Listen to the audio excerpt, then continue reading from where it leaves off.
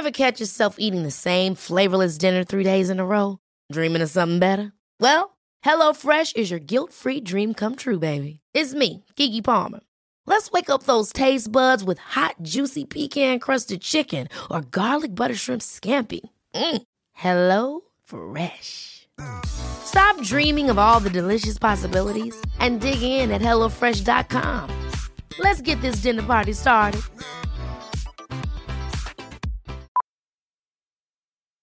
Millions of people have lost weight with personalized plans from Noom. Like Evan, who can't stand salads and still lost 50 pounds. Salads generally for most people are the easy button, right? For me, that wasn't an option. I never really was a salad guy. That's just not who I am. But Noom worked for me. Get your personalized plan today at Noom.com. Real Noom user compensated to provide their story. In 4 weeks, the typical Noom user can expect to lose 1 to 2 pounds per week. Individual results may vary. Hiring for your small business? If you're not looking for professionals on LinkedIn, you're looking in the wrong place. That's like looking for your car keys in a fish tank. LinkedIn helps you hire professionals you can't find anywhere else, even those who aren't actively searching for a new job but might be open to the perfect role. In a given month, over 70% of LinkedIn users don't even visit other leading job sites. So start looking in the right place. With LinkedIn, you can hire professionals like a professional. Post your free job on linkedin.com/achieve today.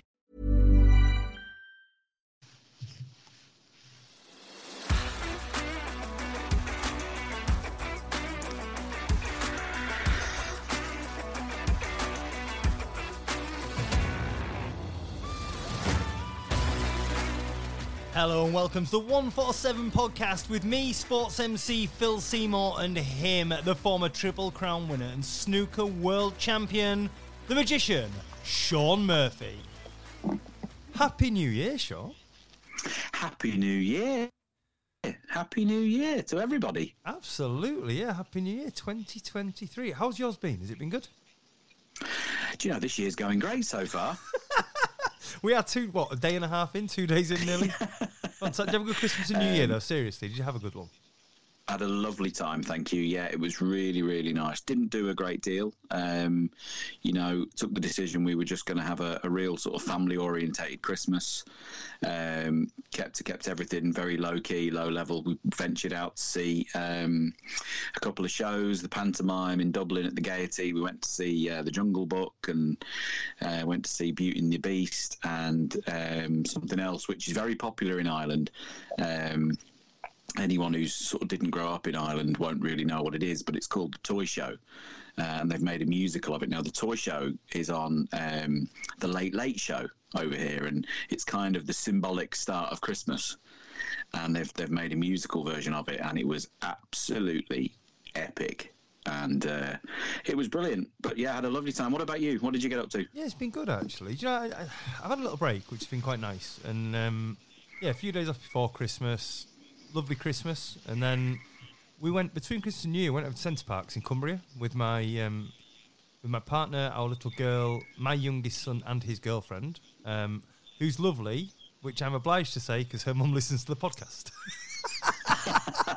But no, she is, and we had a really good time. It was a nice break, to be honest, just what I needed because I've been busy this last year. So yeah, it was good. It's been a nice little break, and now dry January, as I do every year. And, a few goals set and different things coming up. I've got a marathon in May, so I've got to get a bit of weight off and get fitter again. And, all systems go now. I think you mentioned that on an earlier episode, a marathon. Yeah, never done a marathon. Yeah, that's a serious commitment. Yeah, do you know... Are you regretting it yet? Yeah. I've done half marathons, and I signed up for, I think, about 4 marathons and never reached the start line. I've always got injured before I got to the start line. So it's just sort of never, ever happened. And I swore off doing them. I was like, look, I'm never going to get to the start line in one, so I'm not even going to bother entering anymore. That's it. I'm done. And then they announced the Rob Burrow Marathon in Leeds. And I know Rob a little bit. We've met each other several times. He's an amazing guy, and it's incredibly sad what's happened to him with motor neurons disease. So I sort of felt completely obliged to enter it, really. So it was like, okay, entered that, and then forgot about it for a few months, and now it's getting a bit real. So, yeah. it all starts now, really, which is a little bit worrying, but I'm sure we'll get there. So there you go. So that's the focus going forward. That and this parachute jump, Sean. Yeah, do you know, I was hoping you weren't going to mention that. Well, John rang me today, and I know he rang you as well. John McDonald, the MC, who is right now at the darts. He's got a couple of massive days. He's got the semi-finals tonight and the final tomorrow of the World Darts Championships at Ali Pali. He took time out of his day today to ring us both to remind us that we've agreed to do a parachute jump for the Future Pathway not-for-profit incredible organisation, futurepathway.co.uk, if you've not seen what they do. But that's in March, and that's jumping out of a plane, Sean. How are you feeling? Are we actually going to do this? Well, this isn't something we can agree to and then not do it. Are we actually going to jump out of a plane? The problem we've got is... Sorry. Let me repeat that for anyone who's hard of hearing. Are we going to jump out of a plane? Yeah. I'm not big on flying, if I'm honest. What are you like at falling? Certainly not big on jumping out of one. The problem we've got is John's one of the nicest men in the world. And we've sort of said we'll do it now, and it's for an amazing cause. So I don't think we can get out of it. Can we send body doubles? Do you think Peter Kay and Mr. Tumble would be up for it? He's got the greatest name in the world for jumping out of a plane, hasn't he? Mr. Tumble. Falling with style with Sean and Phil. I have to say, I echo everything you just said. John, a great guy. I've been friends with him for many, many years. Got to know him when we started doing the Premier League on Sky Sports. Great MC, and loved his company, and got to know him really well, like yourself, over the years. He's become a really good friend, and one of those guys, when he asks you to do something, if he can do it, you'll do it, and he would do the same. If the shoe was on the other foot, he'd have already jumped out of the plane, I'm sure. So I'd rather he do it than me. But do you know what? Snooker dates permitting, I'm going to do it. Well, yeah, we will do this. We will jump out of a plane, okay? It's on I think it's the 26th of March. But anyway, put that one on hold because John is going to come on the podcast. We're going to get him on the podcast to talk about Future Pathway, which is the amazing not-for-profit organisation we're going to do it for. And he will tell us all about what it's like to fall out of an aeroplane. Yeah, you're shaking your head. I'm shaking mine as well. I can't quite believe we can do that, to be honest. Yeah, no, it's making me feel sick, if I'm honest. It's making me feel a little bit sick.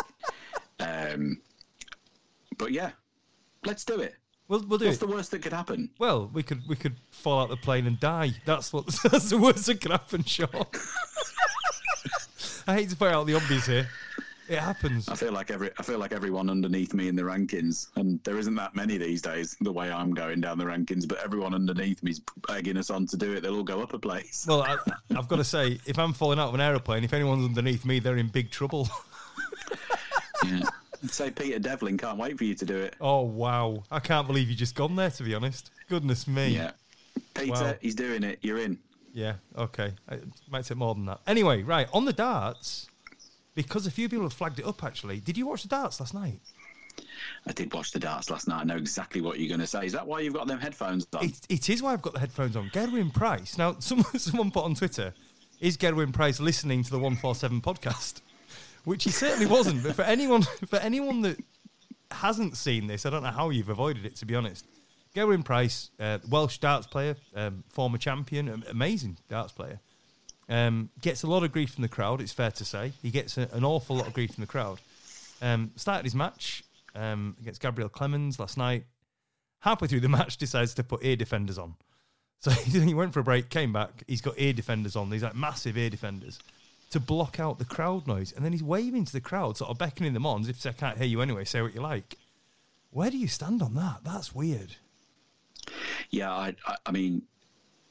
If you've got a problem with the crowd and the crowd are getting on your back, really the only thing to do is just to play your way through it. And if you play well enough, and you can actually turn these things around. But I've never played darts on a stage like that with thousands of people shouting at you and screaming abuse at you and stuff. So I'd be very sort of wary of judging him.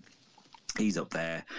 He's got to deal with it, and of course, he's not the first player to do it. I think Mervyn King did it many years ago. He was the first player to wear earbuds and trying to block out some of the crowd or some of the negativity. You're never sure whether it's, you're trying to block out negative comments and criticisms and stuff that's putting you off, or is it you're just trying to block out the crowd noise in general? I think if you have a problem with crowd noise, the PDC is probably the wrong place for you to ply your trade.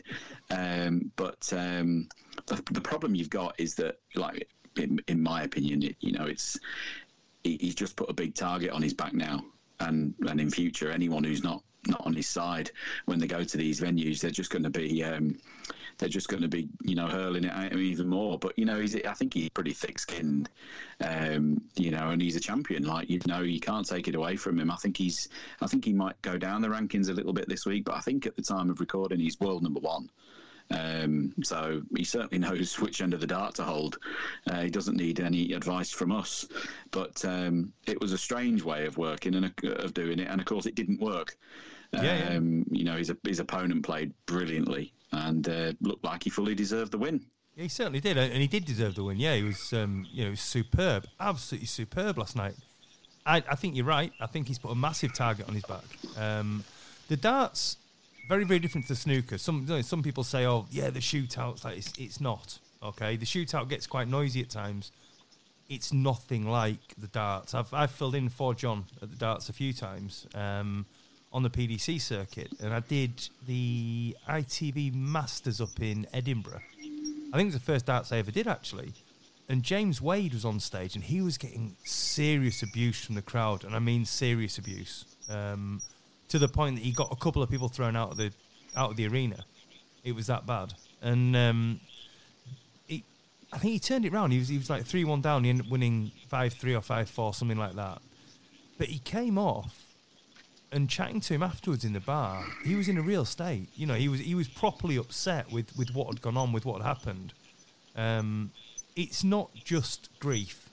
They're not just shouting at you. They get quite nasty at times, I think, and quite abusive. And yeah, I can see why he did it. But like you say, I think he's put a massive target on his back for crowds in the future. But he's come out and said he might not even play that event again, which would be a real shame if true. I think he'll reflect on it and go back on that, to be honest. I just can't see him not playing the Worlds. I think you're right. I think he will. I think he'll reflect on that and probably come out and say something else. But I thought it was an interesting thing to do, an interesting way of coping with it. But I think to some degree, I'm not saying that's just the way it is in sport, but crowds and dealing with crowds and getting through that, and perhaps not being crowd favourite or being crowd favourite or whatever, that is part of sport. And I can only speak from my own, but we've all sung things on the terraces, at football grounds around the world and the country, and it happens week in, week out in the Premier League. Some of the abuse that's shouted out at players and referees, it's not nice. Of course, it's not nice, but it kind of is the way it is, I suppose. And it's it's incredibly unjust sometimes. And even I said to someone on Twitter there the other day, I've been called some horrific things in play, in the arena by members of the crowd. Now, said people didn't last very long in the crowd afterwards, and they didn't come back. But I think it's one of those things. It shouldn't be the way it is. These athletes, these players, these professionals, these sports people are putting themselves out there, to entertain and obviously to make a living out of it. That there ought to be a little bit more decorum and respect shown, I think. But unfortunately, there isn't a great deal of that, amongst thousands of people who tend to be probably slightly the wrong side of sober. I don't think it'll change anytime soon, to be honest. Yeah, well, just fingers crossed Gerwyn does come back, because he's an amazingly talented player. I mean, he was in the quarterfinals of the World Championships last night, for goodness sake. If he doesn't play in the World Championships, it will leave a big a big hole in them. So I'm sure that he will. I'm sure he will. Right, moving on.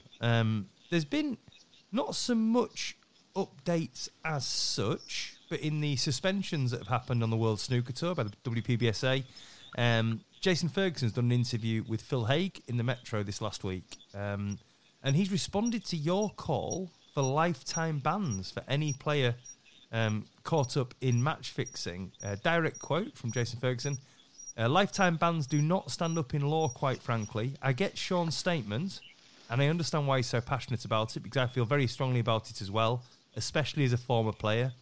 Every ball you pop must mean something, but we do know from legal advice that lifetime bans do not stack up in court. It's completely challengeable. We have in our rules that players may receive up to a lifetime ban if found guilty of match fixing or manipulating results, but there has to be a range. If you take, for example, a player who's a serial match fixer and just keeps doing it, that's at the high level. If you've got some young kid with a gun to his head or a gun to his family's head, they've crossed the line once. Is that the same as a serial fixer? These are the things that any responsible tribunal will take into account. Big words there, and quite similar to what I said on the last podcast, Sean. Where do you stand?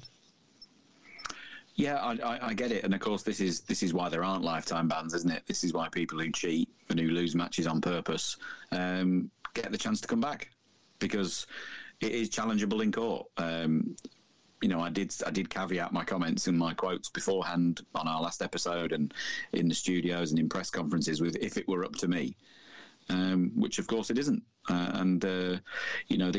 This is where the rubber hits the road, isn't it? This is where decisions get made, and the reasons why such decisions get made starts to come to light. Of course, if a player is banned for life, that player then has the right to challenge, and any punishment that's handed out by any governing body in any sport or tribunal, in employment or whatever, has to fit the crime. And that's the way it is, and it has to be seen as, somebody, I suppose, has to be seen to be able to accept they were in the wrong, serve their crime, pay a fine, and get the chance to come back. And that's the way the legalities of it work. I don't agree with it. I think I've made that clear. Yep. But I think Jason, to some degree, his hands will be tied by the constitution of the WPBSA and ultimately the advice from WST or WPBSA's legal counsel, who will be going, there are precedents and things and naming cases and quoting court cases, and these are the outcomes. This is the world we're in now. This isn't just somebody breaking a rule somewhere. This is very, very serious. Very positive as well to read in Jason's article there, that they feel as if they're really cracking on with the investigation, and they're really getting towards it reads as if it comes across as if they're saying that he feels as if they're coming towards a resolution, not necessarily the end, but they're really getting through it at pace. It's great to hear that. This is something, as I said before, no one's coming out of this covered in glory. These players who've been suspended, and I think another player has been suspended since we last recorded. Chen Zifan was suspended, making that 8 now. Yeah, that's right. They could all be innocent, this could all be a mistake, and so governing bodies like WPBSA and others around the world in other sports, they have to tread very carefully, because it's all right. It is all well and good for me to sit here and say all cheats should be banned for life, but there is a bit more to it than that. I do get that. I do see that completely. And as I've said before a number of times, my absolute hope and still my primary position is that these players come out of it unscathed and, with a clean slate and are completely innocent. But whatever way it does get resolved, I hope for the game's reputation and everyone involved that I hope it's resolved quickly. And, these players, if they are innocent, of course, they can get back to playing snooker and, they're missing out on tournaments. So the quicker it can be resolved, I think the better for all concerned. Agree 100%. And I will just echo what I said on the last podcast as well. With those words from Jason Ferguson, I think he's handling himself and this very, very well from everything that I can see in the media, the statements that he's making. Like you say, it sounds like it's moving at pace, which I think has got to be a good thing. It's got to be handled quickly and efficiently. And it appears to be that way. There are rumours tonight that Liang Wenbo has retired from snooker. Now, whether that would mean he avoids any investigation, we obviously can't legally talk about individuals and that kind of thing, and we don't know exactly what's gone on at all. We don't know anything that's gone on, to be honest. But yeah, there's rumours that Liang Wenbo has retired from snooker. If that's the case, then I don't quite know what implications that has, but I think it maybe says something. Yeah, I hadn't heard that. That's news to me. Yeah, I don't think I'd be speaking out of school, Phil, to say that if he'd retired from snooker, I don't think anyone in snooker would be that bothered. I think he's already shown himself before this scandal. He was convicted of some very, very nasty things. In the public courts, he was convicted of things that were very unsavoury, and I don't really want to go into them. Don't want to give them any airtime. But he's shown himself to be what type of man he is, and if he has retired, good riddance. Fair enough. Fair words indeed, I would suggest. Right, we'll leave that one at that, and we shall see how it unfolds. But snooker returns this Sunday with the start of the Kazoo Masters at Ali Pali, and I'll be there. I will be there for the start of the Masters this year. I will be there to watch you, Shaun Murphy, taking on Neil Robertson on Sunday afternoon in Ali Pali. That's great, fabulous. What's bringing you down there other than supporting your best mate? Well, I've got the face paint ready for the Aussie flag. Got my green and yellow clothes. What's that thing they all eat? What's that thing they eat down under? Not Marmite. What is it they all eat? Vegemite. Vegemite. I'm going to bring some Vegemite down. I'm going to have a barbie going on outside. Throw a few shrimps on it. Oh, I'm all, Team Rob all the way. No, I'm coming down to watch it. I'm looking forward to it as well. Never been to the snooker at Ali Pali. Never been to the Masters. Wow. You're in for a treat. Yeah. Well, it was on the bucket list to do, and I thought I was going to go last year. I had it all planned, and then it all fell apart because of different COVID going on things. So this year I've managed to sort of wangle it that I'm going to be there for your match, which is great. So, I shall see you down there on Sunday. How are you feeling? How's the game? Yeah, great. I'm really looking forward to it. I have to say, I was thinking about, looking forward to it over Christmas, and just, really excited about it. I think Neil and I have played there twice, both in finals. It's one each. Our matches usually produce a very high standard. It's been said a lot, but it's true that, pretty much every match at the Masters could be a final. That's one of the cliches that gets thrown around, but it is true. It has become, I think, pretty much now established itself as certainly the premier invitation event. I see there's an argument to be made the UK Champs is more important with it being a ranking event, but for my money, the Masters is the second biggest tournament in our game now after the World Championships, and it really is a privilege to take part in it any year. I remember being a young boy going to watch it as a 12, 13-year-old at the Conference Centre in Wembley, and to now be playing in it and have played in it the last quite a few years now is very, very special. So tough match, obviously, tough starter. They don't come any more difficult than the defending champion. Arguably the best player in the world, at the moment when he wants to play well, when he decides to, put all his ducks in a row. So I've got my hands full from the very first off. But you know what? The bigger they are, the harder they fall. Absolutely. And just to make it even more difficult, Dave Hendon's tipped you to win the Masters. Thanks. Yeah. Wow. Talk about the commentator's curse before he's even started commentating. What's that all about? He's done you, hasn't he? Well, listen. I hope I can only hope, Dave, that you've started the year off with a correct prediction. Very very nice to be tipped to win it. And listen, I hope he's right.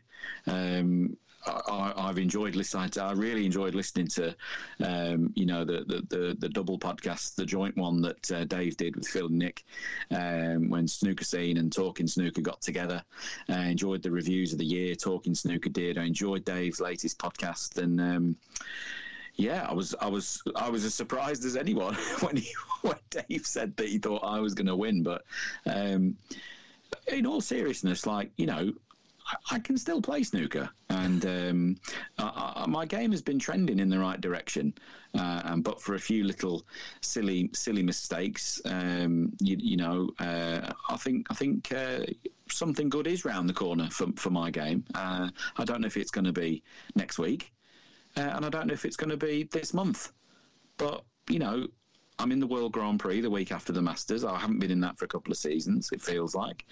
Got a good chance of getting into the Players and the Tour Champs. And, there's lots of snooker to be played before the World Champs in April. And, if I'm being serious about it for a second, I'd like to think that, a trophy isn't too far around the corner. So I'm going there quietly confident and looking forward to play.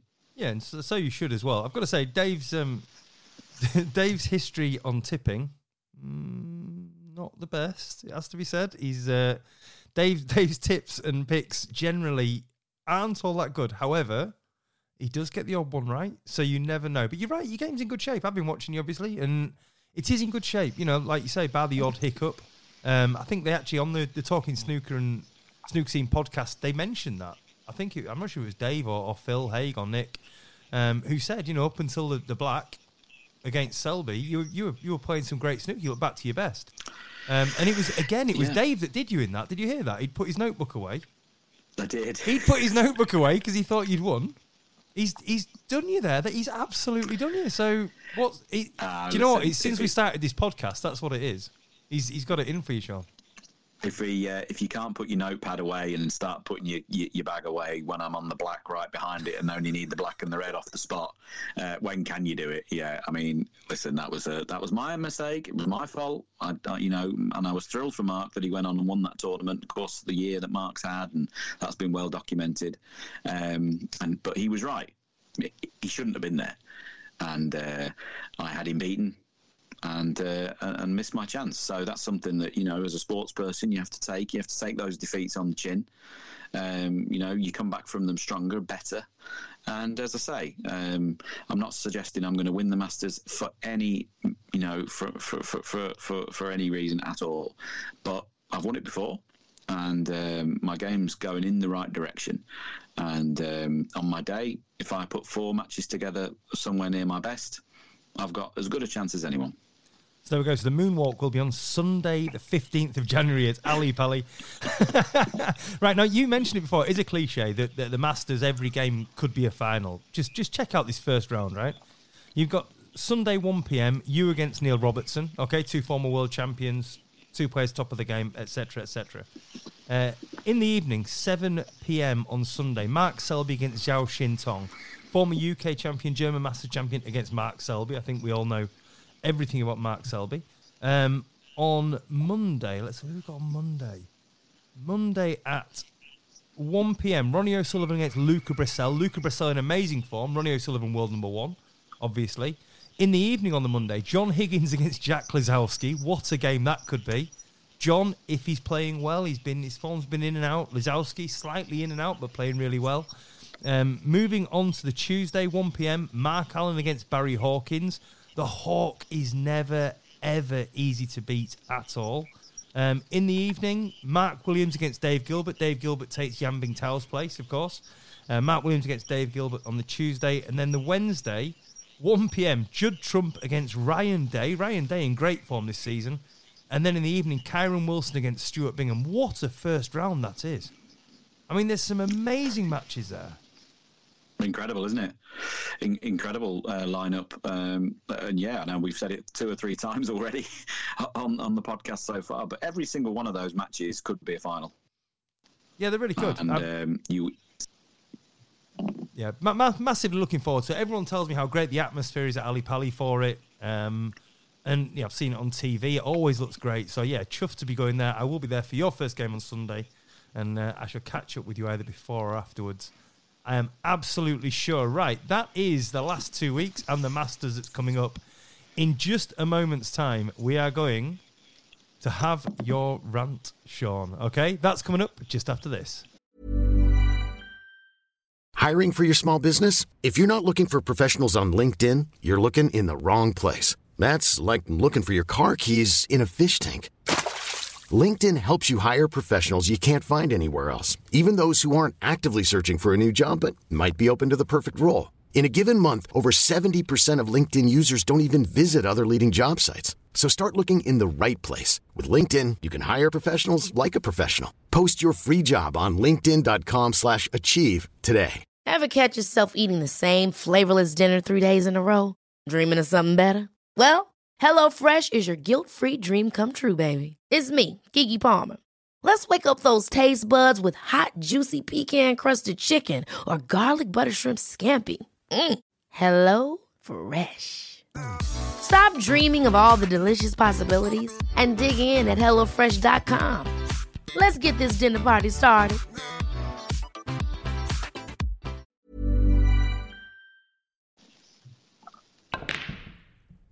You're listening to the 147 podcast with Sean Murphy and Phil Seymour. If you like what you're listening to, please subscribe wherever you get your podcasts and be sure to interact with us across all forms of social media at 147pod.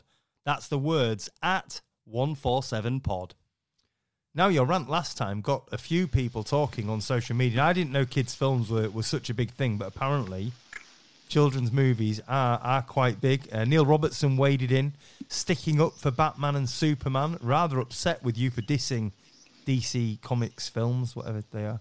And a few other people said the same thing. But you also had a lot of support as well. You also had a lot of people, I think, who backed you. You weren't really sure where the Batman films kind of sat in the whole DC thing. But a lot of them saying, no, Marvel are just miles ahead and DC need to do something. So, yeah, Robbo was a bit of an outlier there. You know, no one on the planet's a bigger Superman fan than me.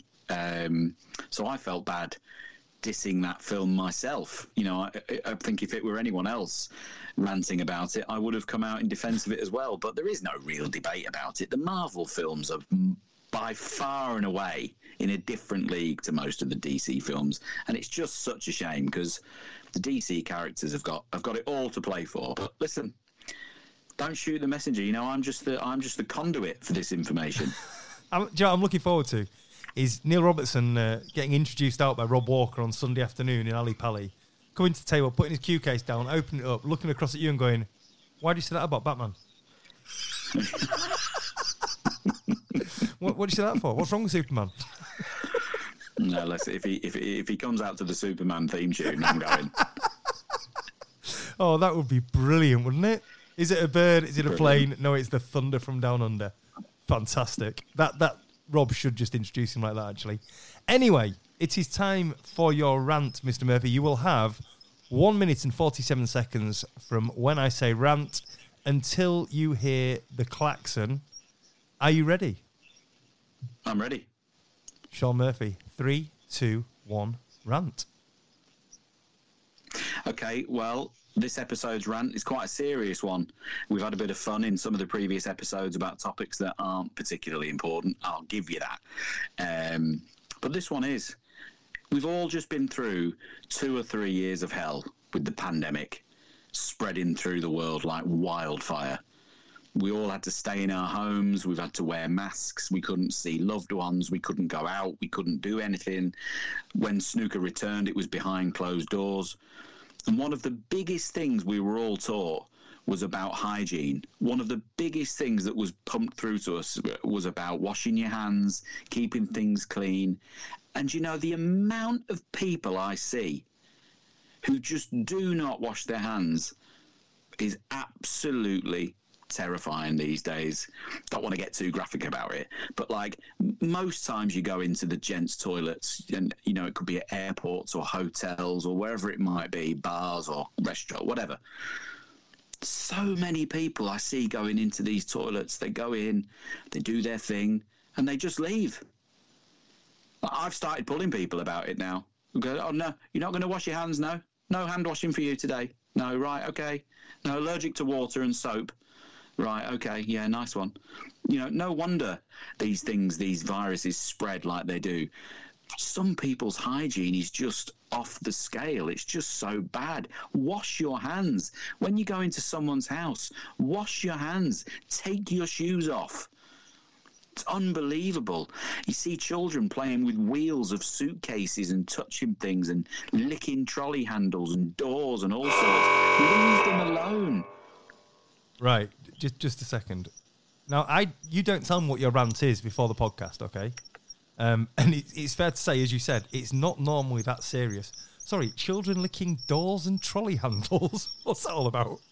Unbelievable. I saw a child today in the shops walking behind and licking the trolley handle. That's grim. That's Grim. really grim, yeah. That's horrible. Grim. Right, I'm going to back you on this. You're right. You're absolutely right. Do you know, I was in a motorway services a few months ago. I was in the toilets, and I was just going to wash my hands, and this guy walked in, right, talking on his mobile phone as he walked into the toilet, holding the mobile phone to his ear, talking on his mobile phone. He went to the urinal. He did what he needed to do at the urinal. He put it away, and he left, still talking on his mobile phone. Still talking on his phone. He's actually had a chat to someone while he's having a wee. What's that all about? I mean, that's just wrong. So he's not only done that, he's then left without washing his hands or anything.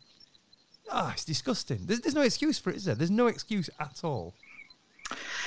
I just find it bad. You could go further with these things, and why in any hotels or places, why are any of the surfaces that you have to touch not automatic? Why do you have to touch a door handle or a soap dispenser? All these things should be completely contactless these days. The technology's there. These places have got the finance to do it. Airports. I don't want to touch the door. I don't want to push that button. And unfortunately, people are in and out of these places. That's why things spread the way they do. It spreads like wildfire. I don't want to touch that door handle after someone who's, done their business and then not washed their hands has touched it. I'll stand and wait ages until someone else comes in. I just don't want to touch it. Nice. Now, I can hear people screaming at me saying, back in our day, it was good for you, and you need a bit of dirt in your life, and you need a bit of this, but come on. No, not lads. like that. We've just been through a pandemic, not just a bit of illness, a global pandemic. When that all first came out, and they're like, if you go to the toilet, you've got to wash your hands. I thought, who's not doing that anyway? Who isn't doing that? Who doesn't wash their hands? What normal, right-minded, actual human being, the kind of people that remember to breathe and can do shoelaces and stuff, who of those don't wash their hands when they've been to the loo? It's just completely and utterly wrong. If you are one of those people, seriously, tune out, because that's just wrong. Go wash your hands, go do something, but it's just not right at all. So I am completely with you. Just on that, on the when snooker first came back, this thing of elbow bumping happened. Do you remember this? Yeah. Instead of shaking hands or fist bumping, elbow bumping became a thing, right? Yeah. Now, COVID was spread by breath, by molecules or whatever from your breath. If you bump elbows with someone, your face is significantly closer to theirs than if you shake hands or fist bump them. So elbow bumping was complete and utter nonsense. You were like 2 foot closer than you had to be. A fist bump, the outside of your hand, far safer. But there you go, that's just a little gripe of mine. It's not a rant, just a gripe. So I don't believe anyone on social media can disagree with your rant this week, okay? This has got to be the first time ever a rant is universally supported. No one can back people that don't wash their hands after they've been to the toilet, surely. No one can back that. Well, I challenge anyone out there. Let us know. To support going to the toilet and then not washing their hands. Let us know at 147pod on all social media, on Instagram, Facebook, Twitter, at 147pod, the words. Let us know what you think. Please, just tell us he's right. Just tell us you wash your hands after you've been to the loo. That is enough toilet talk for now, though, Sean. So let's move on to our listener questions, and I will begin with Tony Elias on Facebook. I collect memorabilia right back to the beginning of billiards. God, goodness me, that's older than bread. Does Sean or any other players collect any? I have had a little bit over my career. I remember as a kid we had, little. They were little cards, little cigarette cards that were very collectible from the 30s and 40s. A set of Tom Newman cards, the collectible things, and I've still got them to this day. I would have picked up the odd little piece of memorabilia over my career, but there's been a few people. There's a dear friend of mine who is the head of the WPBSA coaching scheme, Chris Lovell, who has just an absolute labyrinth of collectibles, the like of which hasn't been matched by many people. Few people are, have had collections, as good as his. Roger Lee was always very well known. He had what was called the Heritage Room. That was at the Crucible every year. Phenomenal collection of pieces going back as far back as I'm sure some of Tony's pieces that he's got. Great collection of stuff. And of course, very well known Dominic Dale. Was a big collector of cues, and I think certain pieces of memorabilia over the course of his career. But it's actually, you get into this world, it's tough to get out of, and you soon run out of space. I know Stuart Bingham's got an amazing snooker room, hasn't he? He's got all sorts of things going on there. But have you got, like, when you won the Worlds, I think you get a chance to, like, buy the table, don't you, or the balls or whatever. Have you got any of that stuff or not? I don't have any of it from that particular tournament. No, I did get the opportunity to purchase the table, which, looking back, I wish I'd done. It was the first time I'd won any amount of significant money in my life. I didn't have any money at the time, was completely skint, and I got this big check, and I think I was quoted about £10,000 or £15,000 for that table, which was, a hefty chunk of the check I'd just taken at the time. So I didn't, and I lost out. I believe that table found its way into the Middle East somewhere. I think somebody out there wanted the table. Of course, it was the last embassy, so the table had some history with it already. It was always going to be worth a few quid, that table. I remember winning the Masters, and my old manager, Brandon Parker, boxed and preserved the balls from that match. I've still got those balls, a bit of ticker tape in there as well for good keeping. But stuff like that's pretty cool, the cloths or whatever. There's a funny piece, actually, I'm pretty sure good old Len Ganley, the referee, back in the day, was always one for taking the bits and pieces from the Worlds and stuff. And I think one year the story goes that he promised somebody the cloth from the 87 or 88 World Final. He said, I'll make sure you get that cloth and you can give me a few quid for it or whatever. And, of course, there's a famous piece of footage when Davis wins the tournament again and he empties an absolute magnum of champagne all over the cloth. Completely ruining it. Len Ganley screaming, no! Brilliant. Fantastic. Do you know, it's funny, there's some people do collect stuff. I've never been one for collecting anything. I've got the odd thing. The first Boxing World Championship bout I announced, I've got a glove signed by both boxers. But other than that, I don't know. I don't know if other players do or not. I've not really heard of it. I think the odd one has got the table from when they won the Worlds and that kind of thing. But I'm sure Bingham will have. I think that'll be what's in his snooker room. But I'm not entirely sure. So anyway, let's move on. I certainly regret not buying it anyway, just to finish that story. Yeah. I regret not buying it. If I could have my time back, I'd have spent the money and bought the table. That would have been special. Yeah, definitely. But like you say, it's situations at the time, isn't it? And if you had no money going into it, then why would you? It makes sense. Right, Scott Brookens from Facebook. He says, does Sean plan to go down the Ronnie and Willow route of having his own merchandise range? Good question, that. Very topical, because a lot of players are starting to bring out their own gear. Something I've thought about, dabbled in it very early on in my career, very, very early on, whilst I don't know whether anyone else was doing it. Ronnie might have been doing a little bit of it. You had a bit of merch that went round to exhibitions, T-shirts and postcards and posters and stuff. It's some. I haven't really thought about it in a long time. It feels as if that world is sort of not coming back. Perhaps it never went anywhere, but there seems to be a bit more interest in merchandise than perhaps in previous years. So maybe it's something I'll look into.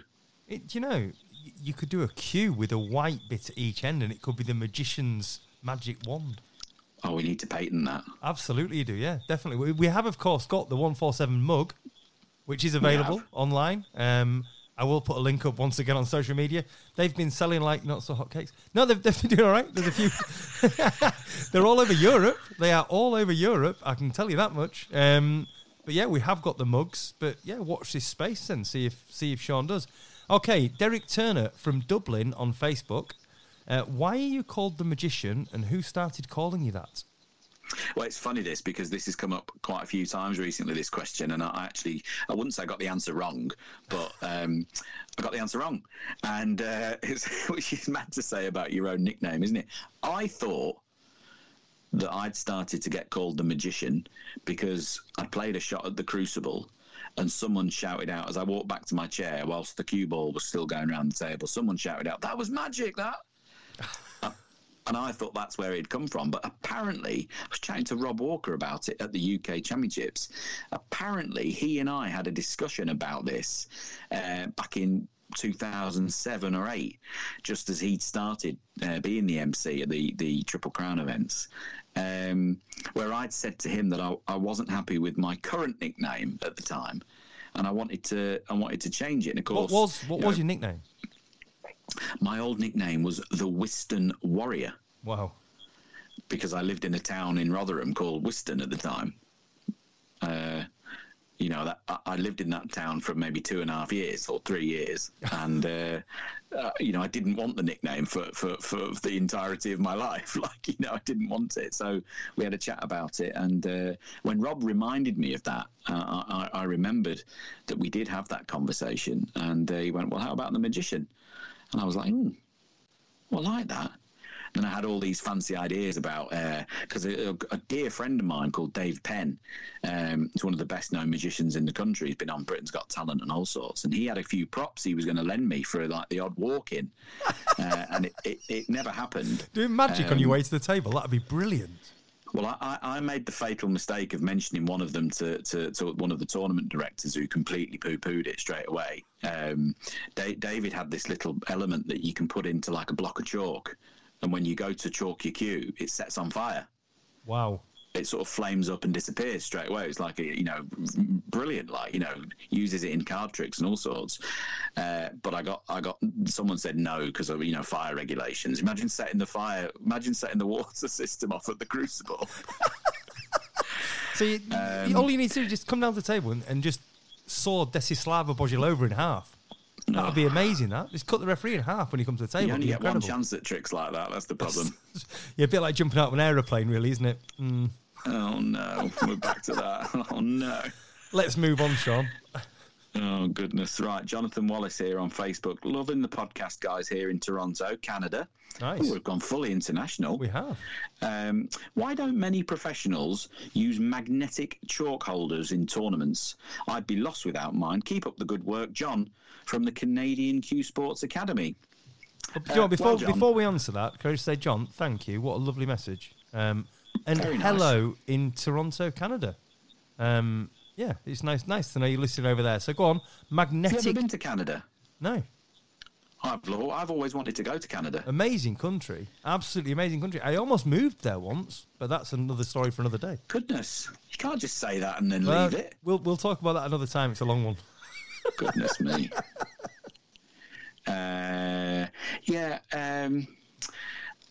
It's so bad, this, because John's written in such a nice message. And I don't want to be too harsh, John, because, I don't want to do it. But, you are who you are, aren't you? And I can't deny my DNA. Anyone who plays golf will know that, there are similarities between magnetic chalk holders and iron head covers. You just can't use them and be taken seriously, I'm afraid. In my old club, there used to be a guy who walked around with a magnetic chalk holder, and it was just the bane of our life, because you just hear it clicking every time he put it down. Click, click. It was just the worst noise of all time. So, no, I'm afraid. This is along with that, and there's some very well-known players who do this. Mark Selby's one of them. Pretty much every snooker outfit he wears will have pockets on, be it in the waistcoat or trousers, and yet he insists on wearing a chalk pouch. Martin Gould, another one. Rory McLeod, another one. It's just ridiculous. You've got pockets, boys. Put your chalk in the pocket. That's what it's for. Joe Davis will be turning in his grave. I can't believe Jonathan's written us such a lovely email like that, and you've just gone and battered him. Okay, well... Anyway, we won't be going to Canada anytime soon. No, we won't. I get the feeling that magnetic chalk holders, they're like the modern-day equivalent of people that used to have mobile phones on their belt. You know, with the clips on the belt. What it is. It's the same hipster, thing, isn't it? The hipster. Just on another point, do you know what Toronto used to be called before it was called Toronto? Go on. It was named after the best city in the world. Toronto was originally called York, and there's areas of Toronto with the same names as the areas in York, the different suburbs in York. Absolute true fact that Toronto was originally called York because it is, of course, the greatest city on earth. Right. Kieran McGeehan. Sorry, we can't move on. I've got to tell you this story while it's coming to my head. I've got to tell you this story. You reminded me about with the phone holders. I mentioned him already in the podcast, but my old manager, Brandon Parker, I feel bad telling this story because he's not here to defend himself. No, you don't. But I'm gonna tell it nonetheless. He was a late converter to the iPhone, but before that and after that, he had a phone holder that would go on his belt clip. Would go on his belt, and he wore it everywhere. Didn't matter what he was wearing. Didn't matter where he was. Suit, jeans down the pub, shorts on holiday.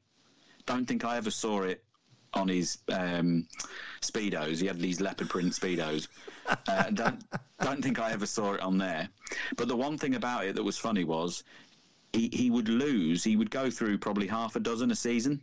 He would lose these pouches all over the world. It used to drive him insane. He'd lose one in China, then he'd lose one in Thailand, he'd lose one in Manchester, he'd lose one in London, and it used to drive him wild because he didn't know how he kept losing them. He was such a good keeper of his property. He knew where everything was, very particular. I never admitted to him that it was me. Oh, wow. I used to throw them. I used to bin them. Everywhere we went, whenever I saw my opportunity and his little pouch holder was on the side, bin, out the window, throw it in the skip, gone. Wow. Do you know Sorry, what? Brandon. If he was still here, I bet you wouldn't have told that story, would you? Never. No chance. Never. Anyway, let's move on then. So Kieran McGeehan on Facebook. Are the tables we see at events just for those events? Do they get transported around? Well, yeah, as we've just said, I think when you win the World, you get the opportunity to buy the table. But other than that, yeah, the tables get built and deconstructed at each event. They're recovered during events, but they get built. It's amazing the work that goes on behind the scenes that people don't see, isn't it, Sean? Really, we see how quickly they put these things up and take these things down, but I think the table fitters in particular do an incredible job. Yeah, incredible. And of course, there's always a lot of criticism thrown at the table fitters if and when the tables don't play, as the professional players expect them to play. Of course, the table fitter can just put the table together and deal with the equipment that they're given. The roll of cloth comes from the factory. They cut it. They put it on the table. The real job of the table fitter is make sure the table's level. Everything after that is outside of their control, and they get criticised terribly sometimes. But I actually did some research for this question because I thought it was quite an interesting one. There are 44 tables owned by World Snooker Tour, and they're in circulation at all times, split between their base in Belgium for continental European events, and the rest of them are based at Bristol.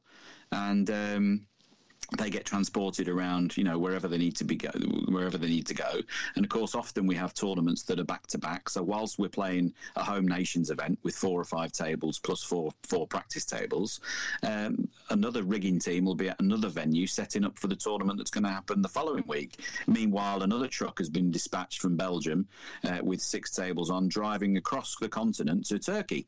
And that's what happened last year. That truck then turns on its heels and goes somewhere else. And these tables are constantly move, and I think they renew them.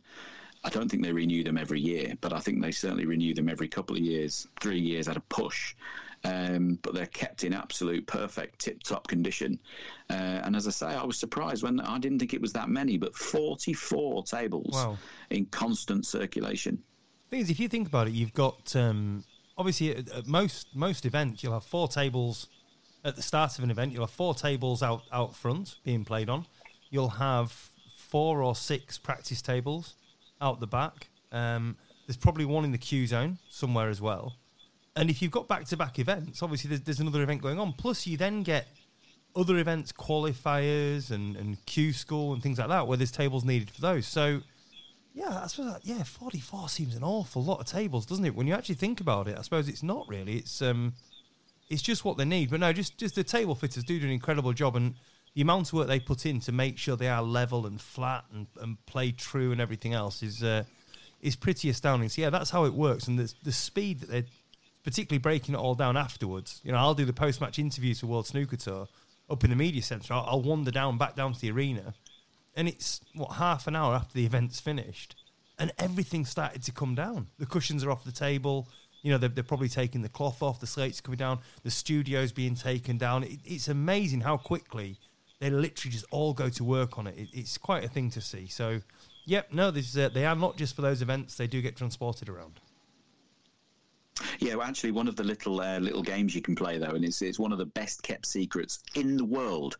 You know, it can keep your nuclear codes, all of these things that we think, you know, the codes to get in Area 51, if there is such a thing. You know, all of those things pale into insignificance compared to the secret I'm going to lay upon you now, Phil, which is, can you work out when the Crucible goes from 2 tables to 1 table, which table that was? Oh.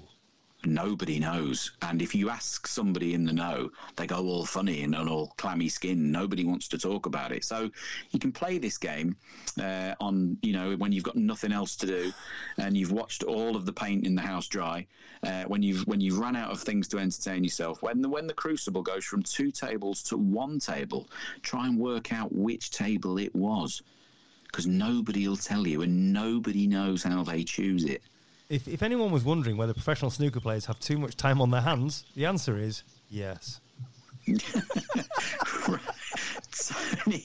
Tony Davies on Facebook. Quick question from Australia. Well, we'll decide whether it's a quick question, Tony. Quick question from Australia. When you come to the table with the ball spread nicely, how many shots do you actually think about? Do you plan it, or do you just see it as it unfolds? This is all related to how many shots ahead do you think, you know, this old wives' tale, we're all 3, 4, 5, 6 shots ahead at all times. It really does. It does vary, you know, from time to time. The first thing you always do when you come to the table, if the reds are spread nicely, is, you know, work out if there are any obstacles on the table, if there's packs of reds or reds on cushions. Will I need those balls to win the frame, or are there enough points available in the open that I can just pick the reds off with colours, and will I get across the line? That obviously, you know, tells you whether you're going to have to play some cannons at some point, play some difficult shots. Other than that, you know, there's a lot of playing it as you see it. Willie Thorne, you coined the phrase playing for areas. You're playing for areas of the table where you're going to be on 1, 2, sometimes 3 different reds if things go wrong. Other than that, you know, you're always looking for little patterns of play. Have a look for that little red that's at the back of the cluster of the pack. That's always a good red to split balls from. You know, trying to finish high on the black, because from there you can go anywhere. High is always better than low. Little things like that, little templates. But yeah, there's no real hard and fast rule about it. The best piece of advice is to play to the scoreboard. Have a quick look. Do I need to move anything hard here before I get across the line? If not, leave the difficult shots and pot the simple ones. So there you go, Tony. Basically, Sean comes to the table. The balls are spread nicely. What he's thinking about is, which table is it when it's the 1 table setup at the Crucible? Is it table 1 or table 2? All through his mind. There you Honestly, go. Honestly, I've spent far too long trying to work that out at the Crucible. I saw that question. I thought that was quite an interesting one, actually, because I've often wondered that myself. Because I know when I was a kid, my dad used to say, oh, these pro players, they're thinking 6, 7, 8 shots ahead. And I'm thinking, are they really? Because that seems an awfully long way. Anyway, next up. Maybe that's what I'm doing wrong. Well, possibly. David Mayer or Meyer, I hope I've got that right, David, on Twitter. Other than Dino Kane, have either of us ever heard of any New Zealand players? I haven't. Great question. I Have haven't. you? No, not personally. Well, I knew of one other, and then I looked into it, and of course I knew the other as well. But the other player that I'd heard of was Chris McBreen. Now, he was a professional in the early 2000s, and he played his last professional match. Didn't play many, but he played his last professional match in the fourth PTC event of 2011. He lost 4-3 to Kishin Hirani. And now, well, according to the information I could find on him, which may or may not be bang up to date, but we'll go as if it is. By random chance, Chris McBreen, all the way from New Zealand, now lives in Fürth in Germany, where we used to have the Paul Hunter Classic and now the European Masters. Now, I don't know that he's turned up at any of these. I remember Chris. I'm not sure that he turned up to these events, so perhaps he's no longer there. But that's a strange twist of fate. So Chris McBreen would be one of them. The other one, now this is going way back when, was a player called Clark McConaughey, and he was runner-up in the World Championships in 1932 and 1952, as well as a much decorated billiards player. Well, just a second. He was a runner-up in 32 and 52, 20 years apart. Yeah. Wow. You've not heard the best part of that stat. Oh, go on. In 1932, he lost to Joe Davis 19 frames to 30. Oh, wow. And in 1952, bearing in mind the rivalry between New Zealand and Australia, he lost to Australian professional and brother of Walter, Horace Lindrum. He lost 49 frames to 94. What? Pick the bones out of that. Right, just a second. Was this the final that wasn't? Is that the one? Am I thinking of the right one here? Wasn't that the one where there was a split, where a lot of players wouldn't play in the Worlds, and it was one? It was a crazy final. I've got a feeling that's the one. Right. That could be that one. Goodness, I don't know what you're talking about. No, it was a big story in snooker at the time. I don't know all the facts. I'm not one of these people. I know there's other podcasts what were where you like in your early 20s then, were you? Or something? Oh, wow, you've gone there. No, there was a big hoo-ha. There's a lot of players refused to play in the world. It may be that year where effectively they had a 2-player world championship and they just played an absolutely massive game. What did you say the frame score was? Well, I was going to say, I can't remember where I heard it recently, but I heard a debate about matches playing when there was dead frames. Yes. Might have been something we spoke about, or it was on another podcast somewhere else. But this type of score looks like it was, the match may have well been over days before that, but they played the match on anyway. But 49 to 94, Clark McConaughey lost to Horace Lindrum in 1952. He did. Now this is right. It was played as one continual match, held over 145 frames. I just found it now. He won, taking a 73 to 37 lead early on the 10th day of the final. Wow. He eventually won 94-49. So he won at 73 to 37, but they carried on to 94-49. It was contractual, and I know a lot of players just wouldn't play in it for whatever reason. Most players withdrew. Here we go. Due to a dispute between the Professional Billiards Players Association, the PBPA, and the organisers for the event, the BACC, most players withdrew. The BACC thought the championship was primarily about honour and financial consideration should come second, while the PBPA disagreed. They went on to create the World Professional Match Play Championship, where the remaining players would take part. But only 2 players took part in the World Championships that year. So that was that year. They played days of dead frames, not just the odd dead frame. They played days of them, and it was crazy. But yeah, the only thing I've ever heard, the only thing I've ever heard in the modern day that comes anywhere near that, I'm sure you know this story, but there'll be somebody listening who's never heard this.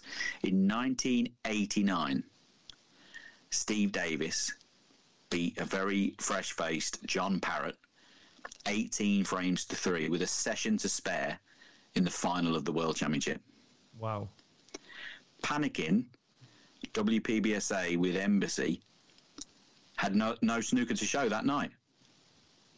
The no session to show on the bank holiday Monday when the trophy's normally presented. No snooker. So they approached Steve and John and said, "Listen, sorry, John. I know you, Steve. You know, Steve, you want to go and celebrate. John, you obviously want to get back to Liverpool Sharpie show.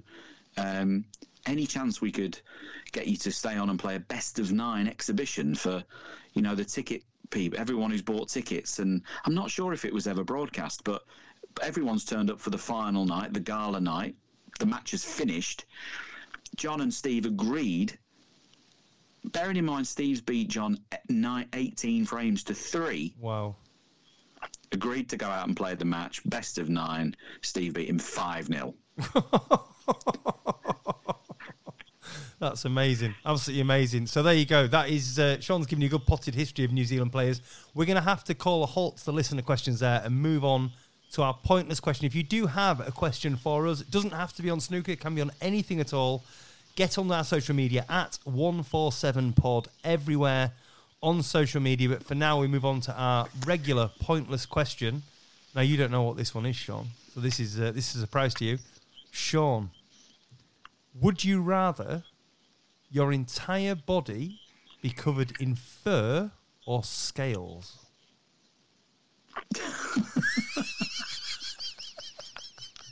You have to choose one or the other, fur or scales. And why? You've been inside far too much over Christmas. Yeah, I have, you need to go out and meet other humans. Says the man that can't decide whether it's table 1 or table 2, the keeper of the Crucible. Listen, now I've pointed that out. That's your life finished. Forget about who wins and the Crucible curse and this, that. All you're going to be fixated on at the World Championships this year is trying to work out which table that was. Was it table 1? Was it table 2? Was it the top half? Was it the bottom half? That's all you're going to see. You're not going to see anything else. Anyway, Sean, the last Sunday in March, we're both jumping out of an aeroplane, so our lives are finished anyway, let's be honest. Oh, God. So go on then, which would you rather? Your whole body is covered in fur or your whole body is covered in scales? Oh, dear. I'm going to have to go for fur. Fur? Why fur? I just think it would cut down on clothes, wouldn't it? It would cut down on coats. It cut down on heating bills, that's for sure. And you could shave, you could shave it, couldn't you? Yeah, you can't shave scales, can you? I was thinking scales because I thought you're going to scare the heck out of people down the swimming pool, aren't you? You already do that, Phil. That's very true, actually, I do, yeah. But I think fur, because you can shave it off, is probably the only one. So what would you do, fur or scales? What's your choice? You've got to choose one or the other. Anyway, that is the end of the 147 podcast for this week. Sean, good luck for Sunday. In fact, good luck for all of the Masters, not just for Sunday. I will be there on Sunday, cheering you on, of course. Go on, Neil. Cheering you on, of course. You're not doing the pointless question again, Phil. That's you finished. That's something you've done, is it? Happy days. Great stuff. And yeah, hopefully all will go well down in London. So good luck for Sunday, Sean. Thank you. Thank you very much. And that was another 147 podcast. We will be back in a fortnight's time where we'll pick the bones out of the Masters. I am absolutely sure. Could be the day after Sean wins it. It could be the day after Sean wins the Masters and we all see him moonwalk to the table. But for now, that was the 147 podcast. Thank you very much for listening. That was the 147 podcast with Sean Murphy and Phil Seymour. If you enjoyed what you've just listened to, make sure you subscribe, leave us a review, and interact with us across all forms of social media at 147pod. That's all words at 147pod. Thanks for listening. Planning for your next trip? Elevate your travel style with Quince. Quince has all the jet-setting essentials you'll want for your next getaway, like European linen, premium luggage options, buttery soft Italian leather bags, and so much more. And it's all priced at 50 to 80% less than similar brands. Plus, Quince only works with factories that use safe and ethical manufacturing practices. Pack your bags with high-quality essentials you'll be wearing for vacations to come with Quince. Go to quince.com/trip for free shipping and 365-day returns. Hi, I'm Daniel, founder of Pretty Litter. Cats and cat owners deserve better than any old-fashioned litter. That's why I teamed up with scientists and veterinarians to create Pretty Litter. Its innovative crystal formula has superior odor control and weighs up to 80% less than clay litter. Pretty Litter even monitors health by changing colors to help detect early signs of potential illness. It's the world's smartest kitty litter. Go to prettylitter.com and use code ACAST for 20% off your first order and a free cat toy. Terms and conditions apply. See site for details. Hold up. What was that? Boring. No flavor. That was as bad as those leftovers you ate all week. Keke Palmer here, and it's time to say hello to something fresh and guilt-free. Hello Fresh. Jazz up dinner with pecan-crusted chicken or garlic butter shrimp scampi. Now that's music to my mouth. Hello Fresh. Let's get this dinner party started. Discover all the delicious possibilities at HelloFresh.com.